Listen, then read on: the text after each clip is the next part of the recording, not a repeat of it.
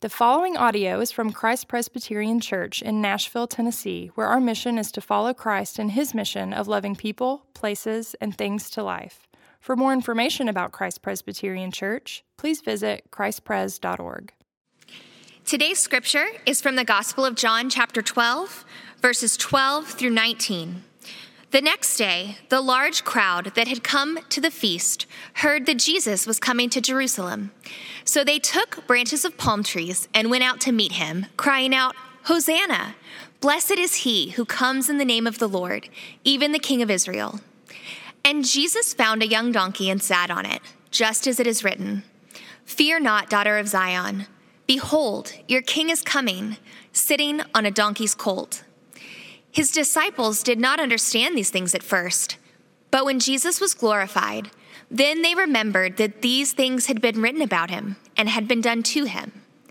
The crowd that had been with him when he called Lazarus out of the tomb and raised him from the dead continued to bear witness. The reason why the crowd went to meet him was that they heard he had done this sign. So the Pharisees said to one another, "You see that you are gaining nothing. Look, the world has gone after him." This is the word of the Lord. Praise be to Christ.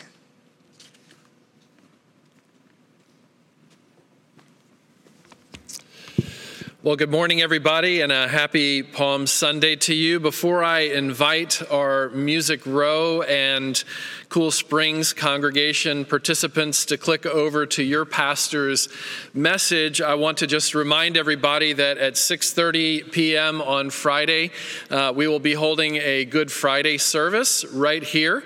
All CPC coming together online again for a live stream Good Friday, as Russ Ramsey has already pointed out earlier in the service. And also next Sunday, Easter Sunday, 10 a.m., we'll be right here again for our Easter services together across the city. And now those of you who are part of Music Row and Cool Springs congregations, you can go to the page that you're on. If you're on the website, christpres.org/live, and you can click your appropriate congregation's sermon.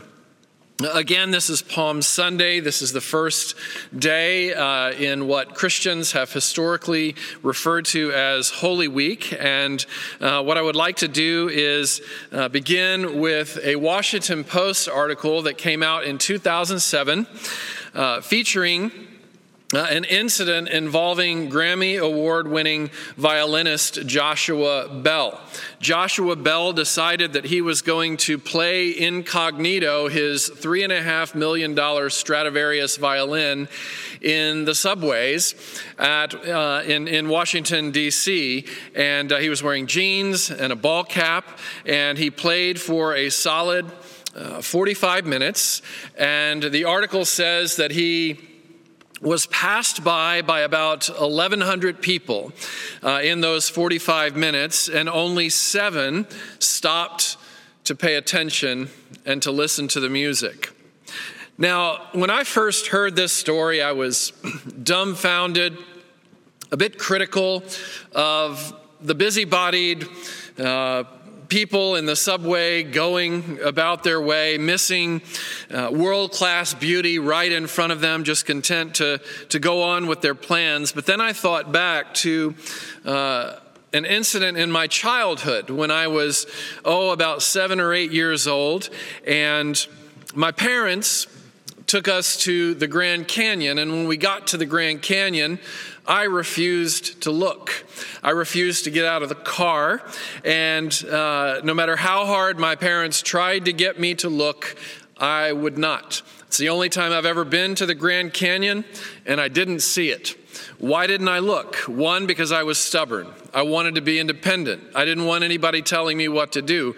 The other thing was that I had a video game that I was playing, and I was right in the middle of the game, and I was more interested in that than one of the world's greatest wonders. This is a major theme of the Bible.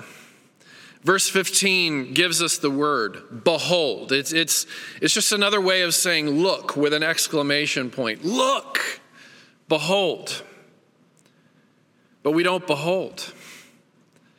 To our own demise, we don't behold.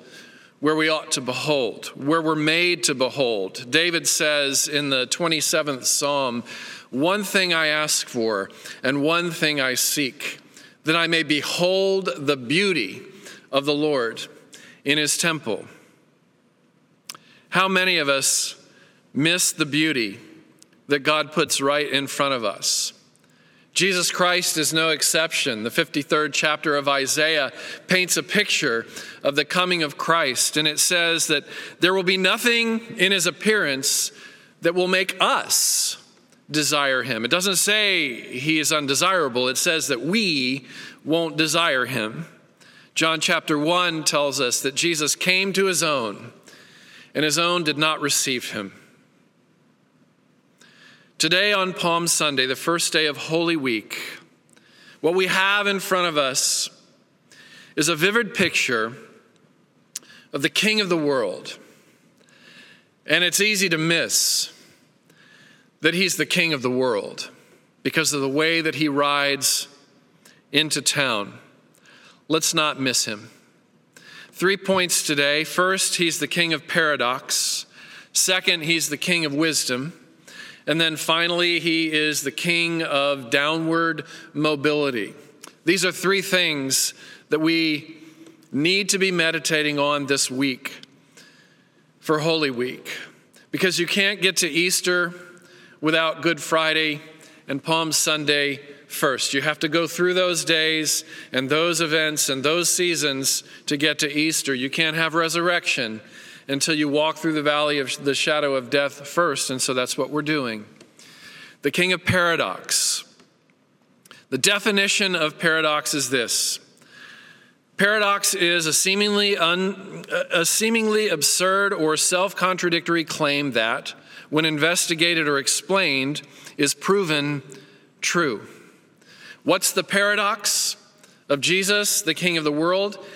The paradox is this: he comes in absolute power and absolute meekness, both at the same time. Absolute power.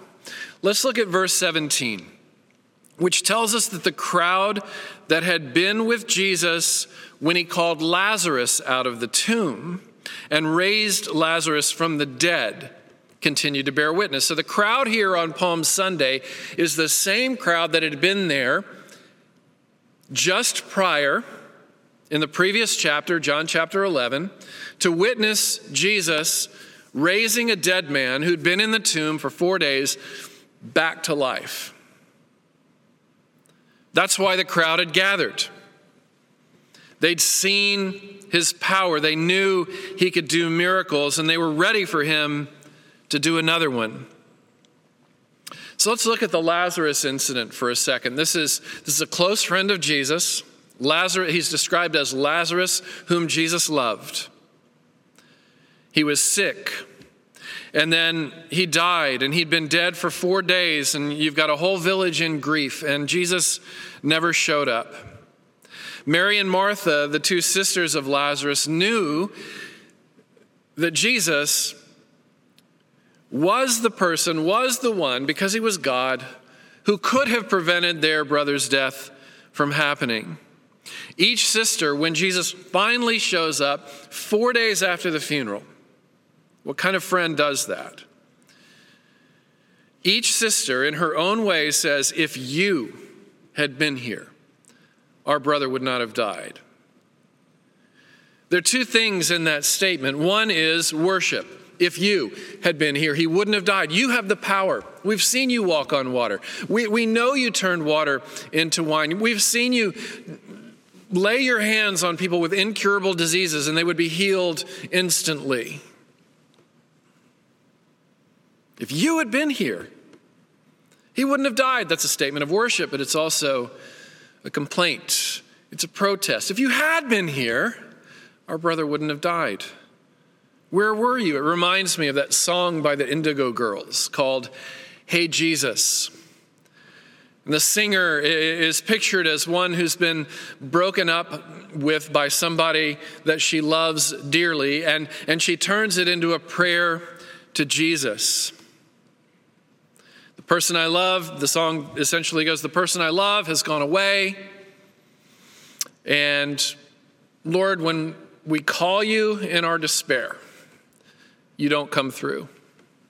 When we call you in our despair, you don't come through, so I'm not going to call on you anymore. That's what the lyric says. Can you identify with that? I've had those moments. See, because Jesus has absolute power. With his words alone, he spoke the galaxies into existence. With his words alone, the centurion comes to him and says, my servant is deadly ill. Will you heal my servant? And Jesus doesn't even go to the servant. He just speaks and says, your servant is healed. And the servant was healed. When Jesus speaks into the tomb of Lazarus in John chapter 11, he says, Lazarus, come forth. And it says the dead man got up and walked out and lived again. That's the kind of power that he has. And when this Lazarus incident happened, which is what caused the crowd to reassemble again when they hear that Jesus is coming into town, they want to see him do another thing spectacular. It says that many believed when he raised Lazarus from the dead, but there were also a couple of other groups. There were the power people, the scribes and the Pharisees, who saw this as a threat. To them, it was a threat that Jesus, in front of large crowds, had raised a dead man back to life. And what do? They plot. How humorous is this? How pathetic is it? They plot to kill Lazarus after Jesus has risen Lazarus from the dead, and they plot to kill Jesus on top of that, because his power is a threat. That's like an ant, a little ant, a tiny little bug getting together with 10 friends and saying, let's go kill us a human. I mean, the reality is that one human being could take his or her pinky and squash 10 ants to death in a matter of seconds. And here you've got power people, mortals, saying, let's kill Jesus. Let's put God to death. You know, C.S. Lewis said that when you argue against God, you're arguing against the very power who makes it possible for you to argue. He's the one who gives you the ability to argue. And so you think you can defeat God? You know, Psalm chapter 8 says that the galaxies are the work of his fingers. What a human can do to an ant with a pinky, God exerted similar power with his fingers to create the whole universe. And so John chapter 10, verse 18, this is 2 chapters prior to where we are today. Jesus says ahead of time to his disciples, just so we're clear, no one takes my life from me. It's going to look like my life's being taken from me, but no one takes my life from me. I lay it down on my own accord. That in itself was an act of power. Who has the power, the inner fortitude to lay their own life down for the sake of others? I don't know which is more powerful, Good Friday or Easter. Both of them were acts of great power. But he doesn't just come in absolute power, he also comes in absolute meekness. The crowds misunderstand Jesus also. It's not just the scribes and Pharisees. The crowds misunderstand him, because here's what they're thinking. Jesus raised a man from death. That's just a foreshadowing. That's just step one. Here's what we think he's going to do next. He's going to conquer Rome. See, what they're thinking is that he's going to be this political, military hero who's going to conquer Rome. Well, what about Rome? Rome was a civil rights nightmare. Everyone who wasn't at the top of the food chain experienced oppression on some level. If you were a woman, you dealt with the reality of gross inequality. You could not be unfaithful to your husband, and if you were, you would be put to death, but your husband could sleep with as many people as he wanted to. It was just part of the culture. Children were vulnerable. We have record of a letter written by a Roman businessman who was traveling, and he wrote the letter to his wife who was pregnant, and he says, I'm going to probably be later coming home than I would have thought, and if the child is born and it's a boy, keep it, but if it's a girl, throw it out. That was very common. And if you were a boy, pedophilia was rampant. It was part of the culture. It was normative practice. For older men to abuse boys. It was socially accepted. Owning slaves and mistreating slaves, human property, humans owning humans and mistreating humans was part of the norm. If you were elderly, if you were sick, if you were poor, you had no support from the government. You were on your own, and typically you were left to die. And if you were Jewish, living in that context, you had been living all of your life with a pent-up frustration and even anger mixed with hope. God, and this is how your prayers would be prayed. God, bring us back to the days of Exodus and Egypt when you rescued your people from the mighty, oppressive Pharaoh. Do it again, Lord. And all that they had in mind for their vision of the Savior of the world was somebody who was going to come as a political winner and a military hero to conquer Rome in the same way that God had conquered the Egyptian Pharaoh, with violence and with power. And in comes Jesus, knowing that even his disciples shared this mindset that might is right. You know, Luke chapter 9, some people in a Samaritan village, all they have to do is hurt the disciples' feelings for the disciples to say to Jesus, hey, why don't we call fire down on these Samaritans and destroy them? Let's call fire down from heaven, shall we? And it says that the Lord rebuked them.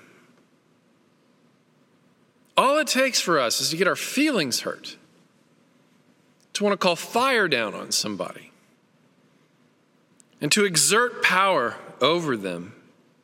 But here's Jesus Christ, the King of the world, riding into town, not on a mighty horse after he's risen a man from the dead, not on a mighty horse, but on a humble mule. He's not marching to triumph this time. He's marching to his own defeat. It says in verse 12 that Jesus was coming to Jerusalem. That's New Testament code for he was moving toward his own death, moving toward the fulfillment of the mission for which God sent him into the world, to die for the sins of many. So in chapter 13, which is the next chapter, it says that Jesus gets on his knees and he washes the feet of his disciples. And then after that, he's betrayed by Judas. And then all the other disciples flee as well. He's arrested, left on his own to die. And then he gets the cross. And the wonderful irony of history is this: the cross was not his defeat. The cross was his ultimate victory. You know, in Romania, Christians are known to refer to Jesus Christ as God the loser. And that's not in any way, shape, or form an insult about Jesus. It's a statement of how Jesus chose to identify with our broken and fallen human condition by going through the cross to get to the resurrection, by going through Good Friday to get to Easter. For there's no other way. C.S. Lewis put it this way: Jesus is not proud, he stoops to conquer. He will have us, even though we have shown that we prefer everything else to him. And we come to him only because there is nothing better now to be had. He stoops to conquer. That's how kind and generous and meek Jesus is. He knows how prone we are to treat him as our last resort. And yet that's enough for him. He stoops to conquer. One byproduct of his meekness is his empathy. Empathy is this uncanny ability that Jesus has to crawl into the emotional skin of others. You know, the Lazarus incident. Mary and Martha both are sisters to this dead man. And they're experiencing the exact same set of circumstances, but their responses to Jesus are very different. And Jesus has this uncanny way of caring for them according to who they are and what they're feeling and how they have been fashioned. Martha asks the same question that Mary does. Where were you? If you'd have been here, our brother wouldn't have died. That's just another way of saying, don't you care? But Martha, being an intense personality, being a justice person, Martha asks this question with an exclamation point at the end of it. Do you care? And his answer was, I am. He responds to her aggressive stance with power. I am the resurrection and the life. The one who believes in me will never die. Mary asks the same question, except Mary, as a tender, sanguine type, asks the question with a question mark. Do you care? Lord, do you care? And it says that in that moment, with Martha, same question, different person, it says that Jesus wept. He entered into her tears. He walked into her emotional skin to live there with her. Empathy. Behold your God. Absolute power and absolute meekness. Secondly, the King of Wisdom. Wisdom is the ability to see things as they really are, combined with the fortitude to act accordingly. Two things about Jesus' wisdom. His thoughts are higher than our thoughts, and his goals are better than our goals. His thoughts are higher than our thoughts. Our impulse, whenever we're faced with conflict or crisis or fear or setback, our impulse is to scramble and look to our own wisdom, to our own instincts, to our own feelings, to what the prevailing thought is in our own culture for wisdom in terms of how to find the solutions. And so the crowds say that the real problem here is social injustice. The Romans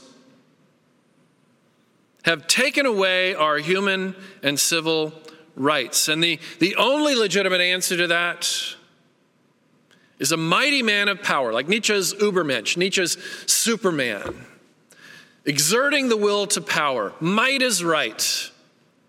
Come put Rome in its proper place. We want a military hero, not a king on a donkey. Then Mary and Martha, they're saying the greatest problem on earth is families separated because of death. We want you to do God's work, Jesus, but we want you to do God's work our way. You should have shown up before he died. And if you showed up after he died, at least you could have comforted us during the grieving process. If you would have been here, how many times have we asked that? If you would have been here. And then, of course, he quotes from Zechariah 9, where he says, "Fear not. Behold, your king is coming, and he sits on a donkey's colt." He's reminding them that even Jesus coming into town on a donkey is an exertion of God's power. It's a fulfillment of something that had been predicted and prophesied years ago, and here he comes. Will you recognize him? He's right on schedule with what the prophets said would be. Are you with him? He's right on schedule. You know, Isaiah says it this way, the Lord through Isaiah, "My thoughts are not your thoughts. My ways are not your ways. My thoughts and my ways are higher than yours." And so your role in crisis, O people of God, is to get low and to wait on the Lord. His thoughts are higher, but his goals are also better than ours. The crowds wanted a political win. Mary and Martha wanted their brother back on their terms. They're going to get their brother back. I mean, even Martha knew this. "Lord, I know that you will raise my brother up on the last day," she says to Jesus. "But I want him back on my terms." And then you have Jesus. You know, the disciples are confused too. Like, why didn't we show up? Why aren't we going to the funeral? Why aren't we helping your sick friend whom you love? Lord, why are we waiting? Why are we sitting here? And Jesus gives this answer that feels very confusing. Jesus says, Lazarus is sick. This is before Lazarus died. Lazarus is sick. And it says, because Jesus loved them, loved Mary and Martha and Lazarus, he delayed coming. What? Because he loved them, he decided not to heal Lazarus. Because he loved them, he decided not to show up to the funeral. Because he loved them, he decided to momentarily crush their spirit through deafening silence in one of their most painful seasons of life. Because he loved them? And then Lazarus dies. And Jesus says to his disciples, Lazarus is dead, and for your sake, I'm glad. I'm glad I wasn't there. What on earth? The history of the world includes human beings either openly accusing God or secretly questioning him for his incompetent management. I mean, almost every single Bible writer wrote either from a place of being in exile, under oppression, or in jail. And yet, what did God do with that? The Bible is the best-selling book of all time, the most read book of all time. It has utterly changed history. Here we are in the 21st century. Here's what the king on the donkey going to his death has led to. He had 120 followers back then after his resurrection. Now today, just today among the living, 30% of the world bows the knee and follows this king on a colt. I was told by one of our staff members last week that Google has reported a massive surge in online searches for prayer during this season of coronavirus. When we think God is incompetent as a manager, maybe God is up to something that our eyes are not able to see, and our ears are not able to hear, and our hearts aren't able to perceive, but maybe he's up to something significant and even better than the recovery of the Dow Jones, the recovery of our illusions of control, the recovery of our temporary comforts. Maybe there's something greater. Maybe God wants to remind the world you're going to die. The mortality rate is still one person for every one person. And I'm asking you, world, to step out of your world of denial and to deal with that reality head on. Because if coronavirus doesn't get you, if the collapsing Dow Jones doesn't get you, if unemployment doesn't get you, death will. It will. And what you need is not my action on your terms. What you need is, I am the resurrection and the life. The one who believes in me will never die. And I weep with you in the meantime. Your questions with an exclamation point at the end of them, I respond with my power. Your questions with a question mark at the end of them, where you're pleading with me to help you understand. I don't have explanations. I give you myself. I give you my tears. I give you my empathy. I crawl into your emotional skin. Quite literally, the Holy Spirit living inside of you, the wonderful counselor living inside of you, crawling into your emotional skin. I am glad because I love you. And you need to understand that your circumstances are not that which tells you that I love you or that I don't.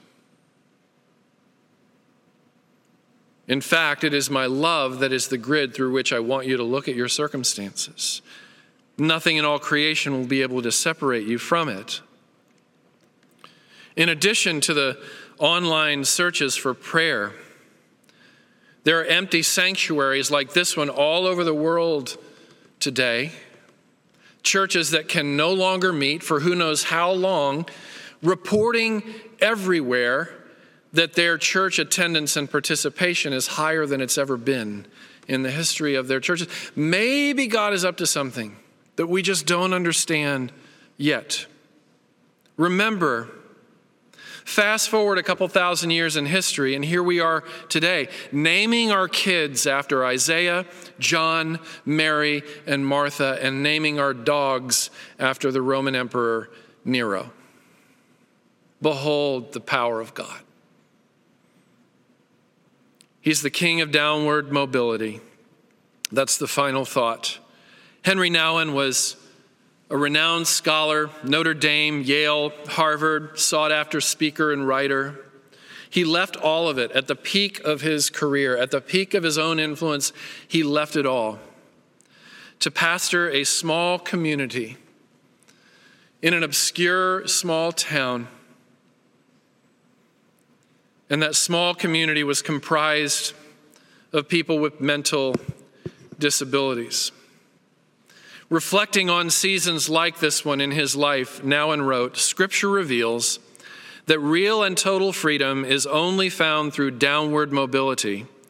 The divine way is indeed the downward way.